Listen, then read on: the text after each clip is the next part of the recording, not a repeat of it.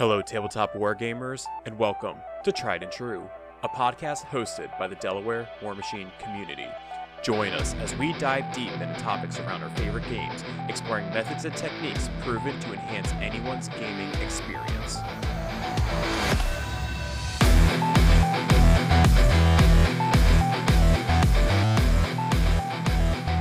Hello, everybody, and welcome to the 11th episode of Tried and True. I am your host, Paul. I'm Andy. Andy, this is the first episode that you and I are doing together. Is it? I know I've been on some group stuff before, right? No, but I mean, like, it's just literally just you and I for the first time. Oh, okay. Well, happy birthday.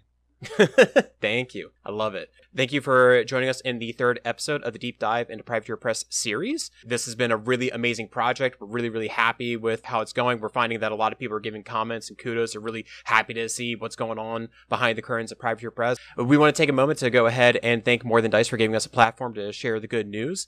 If you like listening to us, we ask you to go ahead and subscribe to our YouTube channel. We still have that Frozen Forge raffle that we're going to be doing. We're looking to get up to 500 subs, so you can go ahead and check us out. If you're subscribed to the YouTube channel, you'll be able to see all the battle reports, the podcast, all the good stuff, and you give us your comments, your likes. The YouTube algorithm says, hey, this is pretty cool stuff, and pushes it out to other people like War Machine and other miniature tabletop war games. We want to also take a moment to thank our patrons on Patreon for helping us out with being able to do all those battle reports. And if you didn't know, you can go ahead and join us on Patreon, support the cause. And hey, when you're on the Patreon, you'll be able to go ahead and take a look at the artwork. You get early releases of all the stuff, and you'd be able to join up on our Discord, be in our little private chat, talk to all the different people that are on Tried and True, and it's a great time. Please help us be less in the red. Please help. But at this time, we're going to go ahead and introduce our third guest, Doug Hamilton. Doug Hamilton is the digital sculptor over at Privateer Press. So, Doug, go ahead and take a moment and say hello to all your fans out there. Hello. It's good to talk to everybody again. It's been a little while since I've got to participate in any podcasts, so it's always nice to get back in touch with the community, especially with convention season right in the middle of us right now. Yeah, it's great to have you on. And I have to say, when I first started to talk with you, I saw all the St. Louis Blues things. I'm like, oh man, this is a guy I can definitely hang out with. Yes, love me or hate me, I always support my team. I think my wife Erica was showing me something else you sculpted. It was like a beer tap thing. Yeah, actually I did that with another War Machine player, Chris Johnson, who does Mechanica Studios. He had reached out to me last year to work on a project for Anheuser-Busch and the Kansas City Chiefs, which was a Travis Kelce bobblehead beer tap going to 700 bars in the Kansas City area. So it was a fun project to work on, something different. And anytime I can show a project like that with the NFL and it's feather in the cap. Yeah, that's really cool. I thought it was just an at-home hobby kind of thing, but that's awesome that it's actually going to be used out there. Yeah, it's out there somewhere. I haven't seen it because I don't live close enough to Kansas City, but I know they're out there in the wild. His brother is Eagles center and sort of a local hero here as well, so they're famous everywhere. That's right. I remember that. And did you end up celebrating back in 2019 when they won the Stanley Cup? When the Blues won the Cup, absolutely. What's funny is the night the Blues won the Cup, I had to fly to Seattle the very next morning for lock and load. So I left out at 5 a.m. and I was decked out in all my gear, and it was kind of cool because we got up there and everybody was excited in Seattle because they knew they had their team coming in a couple of years, and everybody was super cool about congratulating us and, great job and great victory. One of the restaurants I went to, one of the bigger seafood places up there, the manager was all excited for hockey to come into Seattle. And so when we got our check, all our appetizers had been comped, and it was great. I had a good time. It's like you're real people famous or something. Well, that was just because they were being nice, because we chatted about hockey for 30 minutes waiting for our table. I love it. Well, hey, Doug, what we want to do on this episode is, really kind of get a deep dive into what your role is over at Privateer Press and, how you ended up getting started and everything. So if you're all right, I wanted to start off, we were talking on the side, right? We're talking hockey, but, you mentioned, how did you end up getting into digital sculpting? Was it just something a hobby that you picked up, or did you go to a school for it? How did you end up getting to where you are now? I went to school. I have a degree in digital animation, and I started on that in 2007. And I'd always been into games. I've been into games since the early 80s when I picked up the Redbox Dungeons and Dragons second edition. I think it was second edition. It's been a long time. but I was always into the games and the miniatures and things like that. So in 2007, at age 37, I decided to make a career change and went back to school. Got a bachelor's in digital animation, but about halfway through, I suspected that sculpting was going to switch to digital, and I had picked up some software and started to learn that, thinking that maybe I'm catching on to this ahead of time before it actually happens, because 3D printers weren't really good enough. There were a few super high end that could make miniature quality, but I started learning that software, and I always wanted to work on games and miniatures. So it just kind of happened. And then how about you actually getting your job at Privateer Press? Because you mentioned that you were waiting in line for Retribution Colossal. Was it Hyperion or Helios was the one you were looking for? It was Hyperion. Hyperion was the first one, right? I honestly don't know. Hyperion was the first one. So come on, Ret Player. I don't know my history of like model release. Well, and I don't always remember names, because sometimes the names change before releases, or I'll get it and it's just got something generic or a placeholder. So, but it was Hyperion. So I went to Gen Con that year that Hyperion was releasing, and I had stayed up late working on my portfolio because I wanted to show it off. I think I had graduated earlier that year, and I was trying to find a job, and I'd done a couple of very small miniature jobs for companies that I don't know if they ever even put anything out.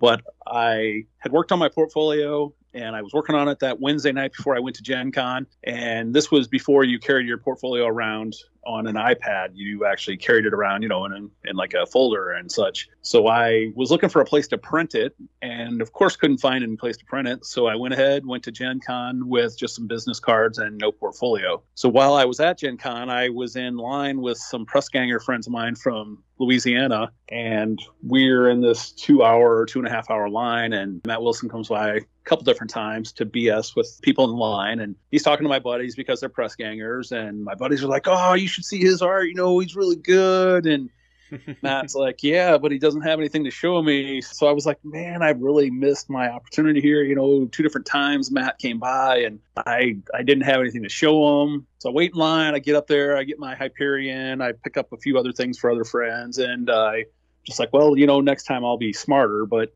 I did go around that day and hand out cards to smaller companies.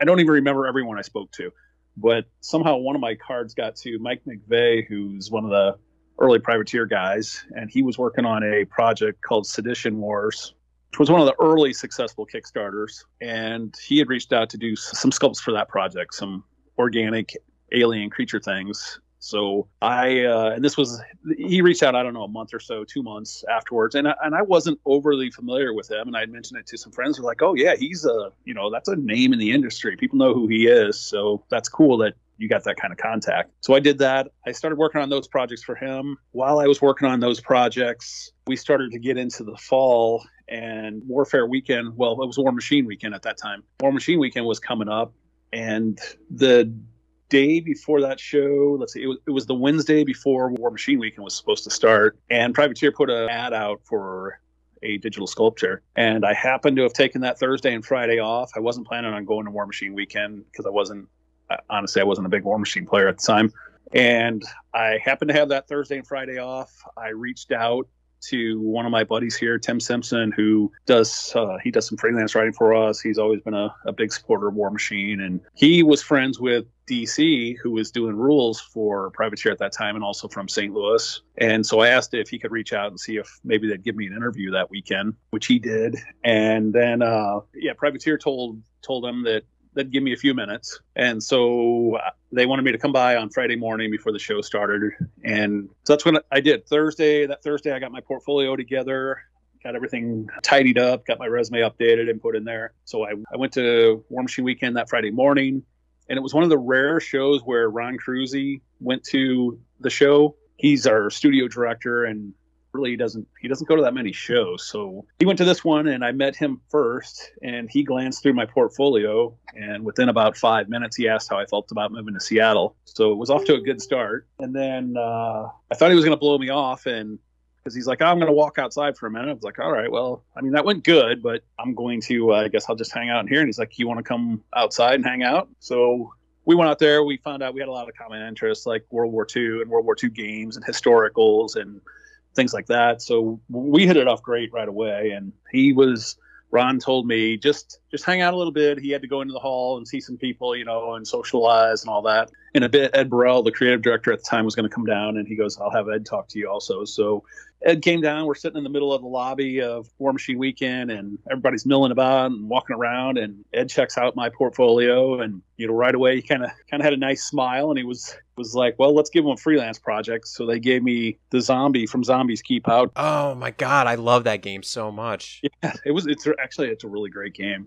So I did that zombie, and there were no issues with it. And it was around Thanksgiving at this point. And the college that I was teaching at, that I actually attended, I was working on my master's in education at that time as a backup plan. And they were having some issues and started laying people off based on how long they had been there. Well, I'd only been teaching there for like a year and a half. So eventually my name came up and I got laid off in between my first and second interview. Well, the second interview, Ron assured me, he's like, I got you for a second. You're my guy. Just hang in there. And we're trying to get everybody back from holiday. And so everybody comes back. They do the second interview. It was a bit of a, you could just tell that it was kind of thrown together kind of thing, that he had already made up his mind. And so they did the background check and everything came back clean. And a week or so later, I got my offer. And on the 1st of January 2013, I was driving to Seattle. Next thing you know, you're moving, huh? Yes, exactly. I literally packed up my car, threw my dog, my junk in. My wife at the time and my kid came up, a few months later after we made sure that they weren't going to send me packing and were going to keep me. So, well, as one of the, I guess the more senior people working at Privateer Press at this point, I know a lot of us really want to know a lot more nitty gritty stuff about like, how do they go from like concept art to, design of a model to redesign, the iteration of all that? I know it probably varies a lot from model to model, but can you give us like a vague iterative process, I guess? For me, it's about the same every time. Somebody has to come up with an idea. Somebody has to come up with some art. And until that's all done, I don't know anything. So if they have a faction they're working on, they'll come up with some kind of brief about what the character is going to look like. It might be something like, it's a warjack with an axe in the right hand and an open left hand or something like that. Because the devs aren't really worried about what it looks like. That's not their side of things. They're just making something that's like, okay, well, we know they want a warjack and it's going to be a PS19 axe and a PS13 fist or something like that. They're going to have it. It's all just written down. Well, they'll pass it over to the art department then, and we'll start working on concepts for it. And we work with several different concept artists. Andrea is probably he's our staff artist, and he's one of the best I've ever seen.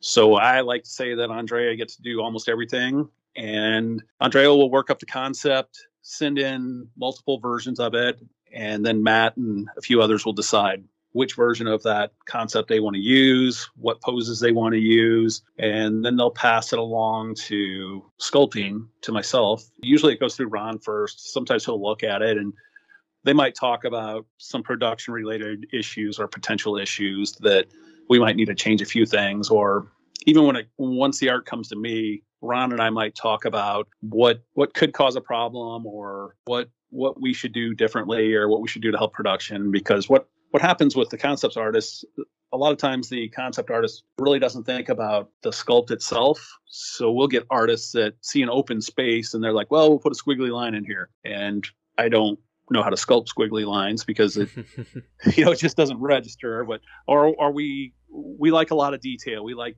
huge shoulder pads and we like layers upon layers of armor and cloth and armor and then more cloth. And there's only so much you can put on a 35 millimeter model. So at some point when there's 7 layers of armor, somebody has to decide that we need to make it 4 or 5. And that's usually what I do is when it comes to me, I'll kind of cut back on how much extra stuff is on there. And also when it comes to a pose, they'll send over a suggested pose. And sometimes the shoulder pads are so big and the pose doesn't really take into account things like shoulder pads. So they'll have the arms up over their head, in this dramatic sword swinging pose. And if you did that with some of our shoulder pads, the crush their skulls. So Hey Doug, can I actually ask, when you're developing the models and you're actually doing the poses and stuff, is it like you make and I only know like video game character rigging and stuff, is it like you make like a T-pose model and then you rig it, or do you actually sculpt it in the pose that it's supposed to be in? that I don't have a set way of doing it. So I don't rig any of the models. Rigging is, even when I did animation, rigging was just a pain. So It's a totally different skill set. It is, and it's a skill set I have. It's just not worth the effort in ZBrush for a model that's never going to move. So usually what I do is, if I'm comfortable with the model, if it's a faction I've done it a lot of times and I know there's not going to be a lot of corrections on it, I'll just sculpt it in the pose. Now that doesn't mean that I don't have like a T-pose set up that I'll build armor on it. So I might take that T-pose, whatever template I use, or mannequin that I use, I might have the T-pose set up, and then I might use that same mannequin and rough in a pose, so I just know how it's going to look. And then I build the armor, or I build the helmet or the head on that mannequin, and then I just grab it and move it over to my pose model. It's almost like the only thing I can compare it to is like dressing a doll or a paper doll or something like that, where you just put on different. I don't know if remember that from kids, where there would be like books. You'd have like a posed picture and they could put different clothes on it or hats or whatever. Anyway, I treat it almost like it's a mannequin, and I might sculpt the chest plate on the T-pose mannequin, but then I immediately move it over to my action pose, and that way the scale stays right. And especially if it's something that's symmetrical, like if I was doing a retribution armor that has etching, or like the little power etching on each side of the forearm, and it's symmetrical. Well, I'll leave it symmetrical until I put that detail in there, and then I'll move it to my pose model. Gotcha. You may not be following me on this. No, I mean, like, I know, like, at least, like, for, like, Retribution models, they have, like, I don't know what they're called, but the little tiny, like, spheres, and then they have, like, when you're saying the etchings, are like the swirly bits that go around with, like, the little tiny... Like the channels that are cut in, the lines, I don't know what to call them either. Etching sounds good. Yeah, I like etching. And you were saying with these models, with the design process, because Andy absolutely loves sticking models together, right? It's your favorite thing. I glue my fingers together regularly. When you put these models together, right? Who makes the decision of, we're going to set, like, the arm will fit into the shoulder, or like the top of the chest will fit into the legs? Like, how does that engineering work? Is that your responsibility, or is that physical manufacturing? So when I build a model, I try to keep in mind that someone has to engineer this model. And my first couple of years at Privateer, I did a lot of the engineering because we were new to digital sculpting and nobody really knew how to do it. So they figured I totally didn't. I figured it out as I went. But now we have dedicated people that do engineering. Right now, Stu, he does most of the engineering, and he's done a great job. He's been doing it for several years now. And by passing a model off to him, I don't have to stop and engineer, because engineering is time consuming, and he's on site, so he can go to production and they can discuss how they want to break something down. For the most part, I'm eliminated from that. But what I do is I try to build a model where it's easy for them to manipulate if they need to. If they need to move an arm around or change a shoulder pad, I try to work in a lot of layers where it's easy for them to move those things around if they need to, or cut something out completely. Or what happens is I send the files from here up to HQ. They'll look at it with production, and then production will tell them, all right, this is how we want to lay this out. This is going to work. This isn't going to work. This is never going to work. So we have to change something. Yeah. And that happens. And so they'll go back and forth and figure it out. They'll do test prints. But the studio, actually, HQ decides how they're going to connect, what the connection point is going to look like. Sometimes I mean, there might be significant changes. Usually there aren't, but they may have to change something dramatically or change a pose completely, and whatever's going to make it work better for production. I know everybody has models they like, they think work perfectly, and models that, they despise putting together. Do you have any nightmares to share? Like any specific models that came out in the past couple of years or so that it was really tough to get right? Or is there even like a faction? Because you said you're the digital sculptor, you do all the sculpts. Is there any factions that's just been difficult? Well, first I'll clarify. I don't do all of the sculpts. We have a handful of freelancers that do work for us. There's way too many sculpts for me to do by myself. So I just happen to be a staff employee, which means they can send it back and forth to me as many times as they want, and I can't really say anything or complain because they send me a check every 2 weeks. But as far as is there in recent years things that I've had some issues with? Yeah, there actually is. So I'm coming up on 10 years with Privateer. I've done hundreds of models at this point, and the only time I've ever had a project pulled from me where they had somebody else help out with it was working on the Aeternus Continuum for Warcaster. Mm.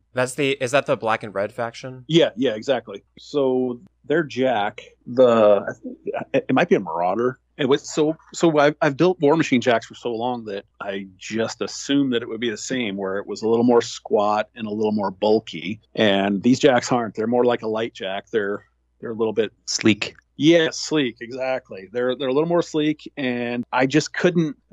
Ron and I just could not come to happy grounds on this one. He saw it different than me. I saw it different than him, and we went back and forth, and finally he was like, "I'm going to have somebody else finish this off," because it got to a point where we were just spending too much time on it. And I think if we were sitting in the same room like we used to, where we could, I could move something around and he could sit there and go, yeah, that's it. That's what I want. I think we could have knocked it out in 5 or 10 minutes, but going back and forth with email and files and the way we work now, we just couldn't agree on anything. So, you know what that reminds me of, or what it sounds like, because it reminds me of, like, my relationship with my tattoo artist. It's like the same thing when, like, I'm emailing him back and forth and we're trying to get the art just right. There's so much information that's lost in the communication. But then when I'm actually with him before he puts the stencil on me, I'm like, can you do this, do this, do this? And he actually understands what I mean. Like, it's amazing how much of a difference it is just to be in the same room with someone. Yeah, 100%. And on my side, I guess I'm an art guy, and Ron is, I mean, he's an art guy too, but he has to look at it from a more technical standpoint. And his job is to make sure it looks like the concept art, at the end of the day. I mean, my job is to make it look like the concept also, but he's the one that gets in trouble for it if it doesn't. He's the one that Wilson's going to come down on if it doesn't look like it's supposed to. So he has to nitpick, and he also has to push us, any of the sculptors, but I know me especially.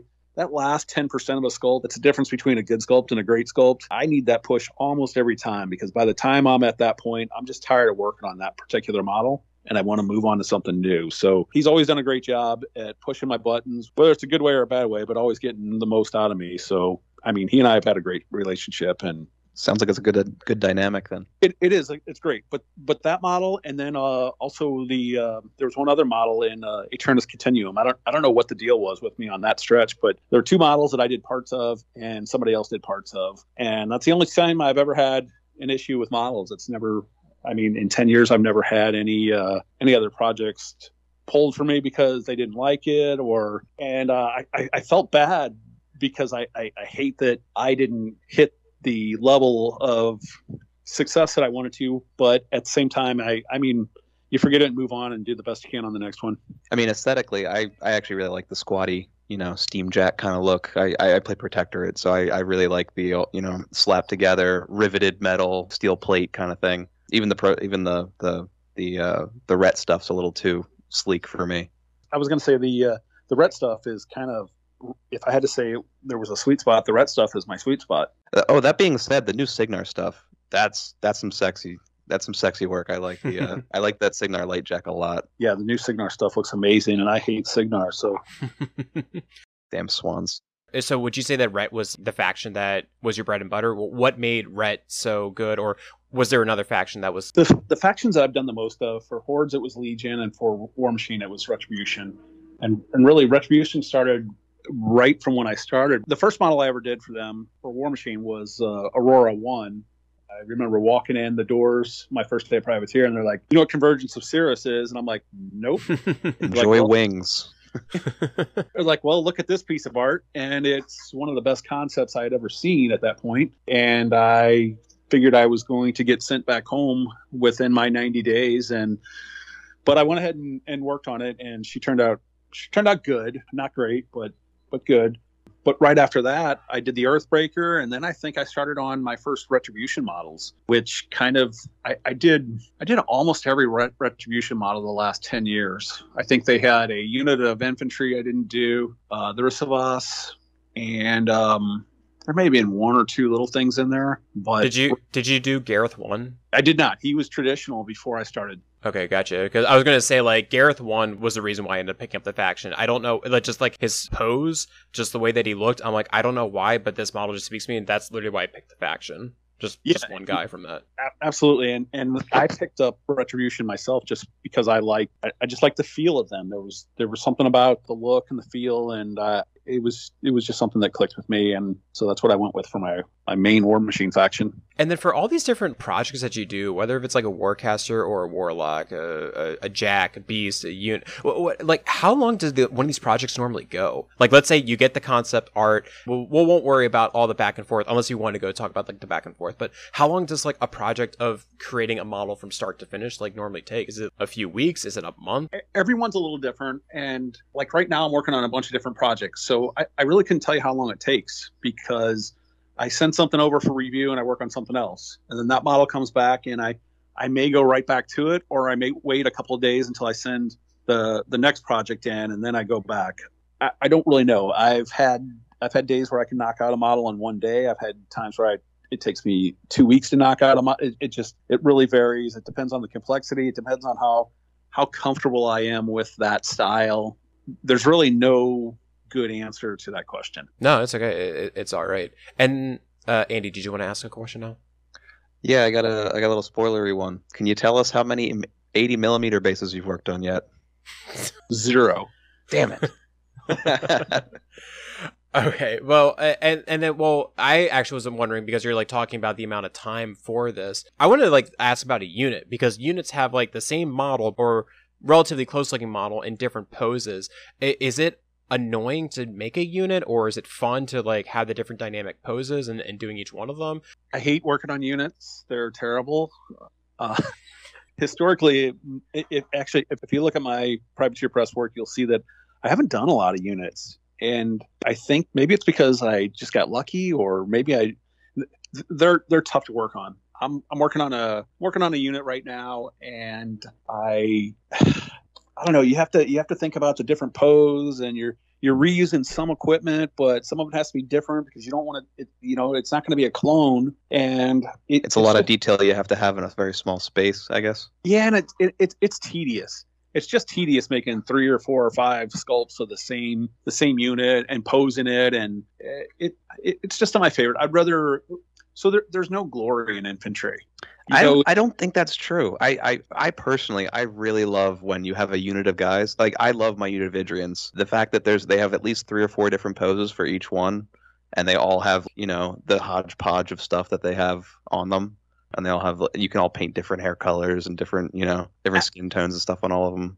Yeah, absolutely. And I when I say there's no glory, I mean it from an artistic perspective, meaning I would rather do a Warjack or a Warcaster because they're going to be a more prominent part of the army, not that infantry doesn't have its place or anything like that. Just that if I had my choice, I'd rather do a Warjack or a War Beast or a Warcaster. And then I wanted to ask, though, because you talked about using ZBrush earlier. Have you found a lot of the digital tools, like, because you said the 3D modeling, right, was the future. Have you found like that technology to evolve over time and you've been keeping up with it? Or has ZBrush just been consistently being updated? Like have you used different like programs and stuff, and the reason why I want to ask this is that if you have aspiring artists that are interested in this line of work, like what maybe programs they could play around with, whether it be Blender, ZBrush, or what have you. Yeah, so for me that's tough for me to answer because I've been working with ZBrush since 2009, I think.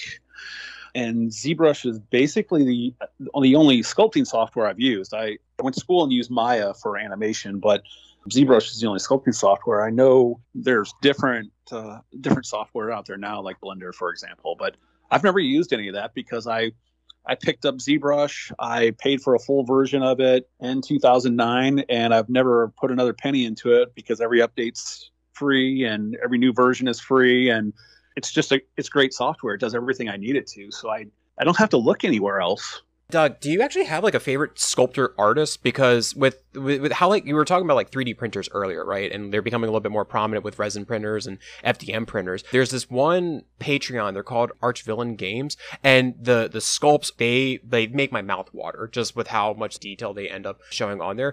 Do you have a favorite sculptor that you like, or maybe who has inspired you in some of the art that you end up creating?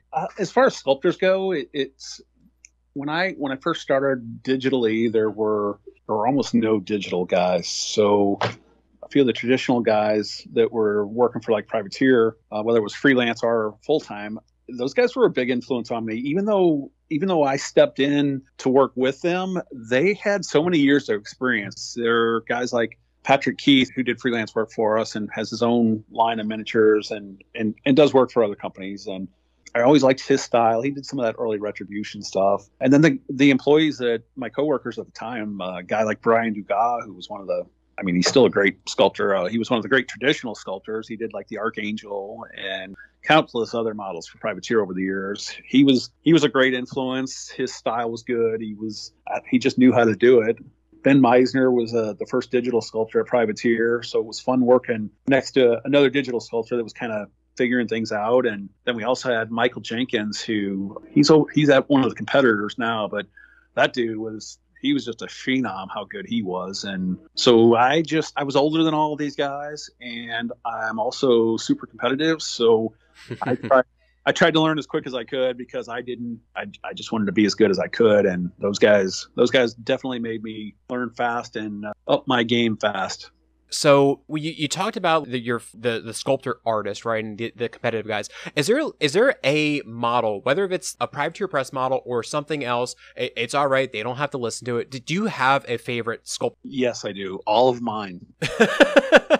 No, I I would have to go with the Archangel. I think it's just a masterpiece. It's a centerpiece. It's on my shelf in my basement. I love it. Yeah, mine's when I moved from Seattle back to Missouri. I left mine up in Seattle with my buddy Aaron because it's fully painted. It has double giant wings on it, and it wasn't going to survive that trip. So. Sorry, can I ask about the paint job with it? I looked at it because it's the orange, yellow, the blue. Was it inspired by like the Avatar flying dragon things? 100%. It's a total copy of the Turok Makto or whatever it was. I looked at that. I'm like, I know I've seen this. Did you wet blend it or was that airbrush? It's all hand. Oh my gosh, that is beautiful blending in that. I could have sworn that was airbrush. Yeah, I guess it's one of the better paint jobs I've done because I've had a few people ask, about airbrushing, and I was like, nope, not airbrush, just patience. And then Doug, a lot of us have been playing from all sorts of different times. We like Mark 1, Mark 2, what have you. And some of the models are really old. And I think back to the old brigands, like the Pharaoh brigands. They're all hunched over with their big old guns, and they look like they're just trudging forward. And then I go take a look at the new brigands where they're in like dynamic poses and stuff. It's like the same with the Signar Arcane Tempest gun mages. When does PP decide to redo old sculpts to like make them look better? Or even like the battle box casters? Yeah, there might be a couple different answers to that. I know my answer is when they need to look cooler, but I also think that maybe if there's an update to that faction or there's a new theme list. The only models like that I can think of that I did were the Satixus Raiders when the Satixus got their theme update or whatever it was. And we redid the Raiders, and we had a couple all those of chains. Yeah. And so that was actually something I was super excited about doing because it's one of those models that you feel like you come full circle because I had the old ones and I got to work on the new ones. I think there's just a time, a place. Sometimes we have something sitting around that we're like, well, if we need to slot something in, we can slot these new sculpts in. But I don't think there's any real, unless there's a theme force coming out for it or some kind of something that deals with it directly where it looks like there's a reason to redo it and a reason for people to buy another unit of it. Because once people have a unit of models and they painted them up and they've been using them for years, they may be less inclined to buy something new, even if it does look a lot better. That's what New Blood's for. Yeah, it absolutely is. So speaking of New Blood, I know that we have a couple of new players that are coming in, and they're really excited to hear about all these new models. And even I find like some like players that have taken a break for 4 or 5 years, they're trying to get back into it and asking, what's happening because they're hearing all the buzz. Can we ask you a couple of questions about what's going on with, I guess, the current things that you're working on that Privateer Press is starting to put out? You can absolutely ask me questions. Whether you get a good straight answer, that's to be determined. So we saw with the new Signar and Khador spoilers with the 80mm base models, what looks like one's kind of a solo riding on a beast, and then you have some vehicles and stuff like that. What kind of design spaces this open up for with these 80 millimeter? I guess they're solos. Is that what they are? Do we know? The only other time I saw 80 millimeter bases, I think, was Warcaster, right? Because they had the vehicles in there as well. So we've talked about doing 80 millimeter bases for years and years and years. Like even from my early days of joining Privateer, Bron and I would talk about how cool it would be to have that in between base, that in between the 50 and the 120. Whether it was for jacks or larger beasts or just something more imposing, but not as huge as a Colossal. And so I think it definitely opens up a lot of room. I would love to see some beasts and some warjacks on 80 millimeter bases that fill up those bases. So I'm hopeful. I've only seen, I may have seen more than what you've seen, but the Orgoth model looks fantastic on 80 millimeter. And I know there may be other stuff like that coming. So I think 80 millimeter opens up a lot of opportunity and a lot of design space. I know you guys love that word.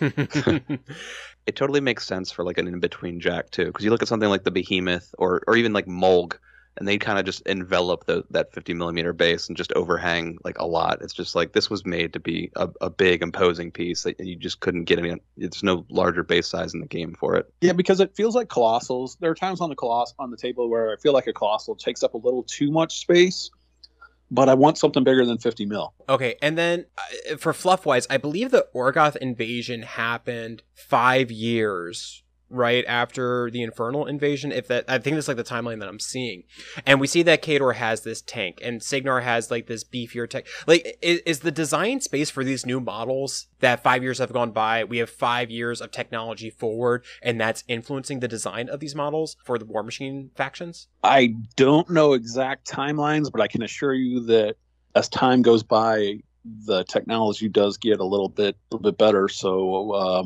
yes, let's go with time has influenced the design on these the Storm Legion and the Orgoth and whatever else we've shown that I don't want to say anything. Okay, that's fine. And then what about for hordes? And because like I know it's been very much of a primal look. This question actually comes from one of our local players with designing stuff, and we're doing this technology with hordes as well. How do you stay true to the aesthetics of that faction that made it like look the way they did? Like I think like the Blackclads, or what is it? What are they called? The Praetorians for Scorn. Oh, that's a good question. Yeah, that's actually a great question. Same within the faction and trying to keep that look, especially over all the years and with different creative people involved. That's where a guy like Ron or a guy like Matt comes in, and they keep the art people focused on what defines that faction. So even going into the future with factions, there's still an aesthetic that we try to stick to. Even if it's a new one, we define that early on and try to make sure that you know what faction you're looking at. Occasionally, there'll be something that doesn't make sense or may not fit, and there may or may not be a reason for that.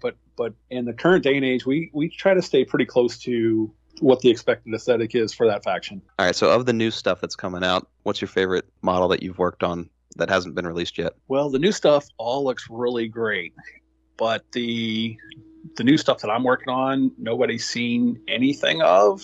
There's no art, there's no models, and I can tell you I have a lot of them on my desk that I'm working on right now. So I'm super excited about sharing that and showing what I've been working on. I can tell you that one of the models that I finished up today, I can't tell you the faction or anything like that, but I think it could be some of my best work, maybe my best work. I love the way this model has turned out. Oh my gosh. Everyone's very excited for the future right now. We're all looking towards hopefully the fall sometime, but we'll see how it goes.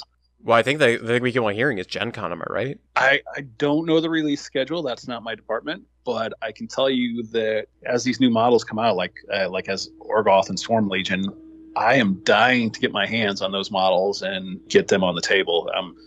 I think Paul's planning on buying the entire faction. I plan on getting Orgoth, yeah. You and me both. And I had them at Adepticon.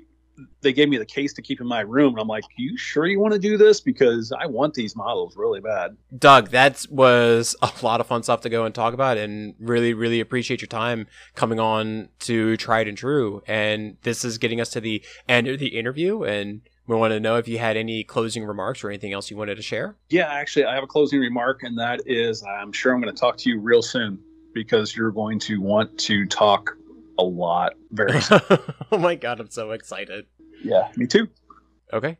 Well, with that, Doug, thank you again for coming on to Tried and True. I'm hoping that people really enjoyed listening to you and your insight on the process of making these 3D models. I think a lot of us think that it's just like hey, the model gets made and you call it a day. And it was just it's so enlightening to be able to see all the little tiny steps and all the little, just the back and forth communication between making all these things. Yeah, there's a lot to it, and I'm always happy to share, and I appreciate you guys having me on. I've been listening to your podcast. In fact, I'm in the middle of your interview with Lauren. And I always like to hear what Lauren's up to. One of my favorite people to catch up with at conventions, which, speaking of conventions, I hope that some of your listeners will come by the Privateer booth at Gen Con and say hello and BS with me for a little bit. And with that, that's going to go ahead and conclude this episode of Tried and True. On the next episode, we have one more guest coming on, and he's going to go ahead and talk about what he does, and that will conclude our deep dive into Privateer Press. So from all of us here in Delaware, thank you for tuning in, and we'll catch you on the next episode. See you, everybody. Bye. Bye.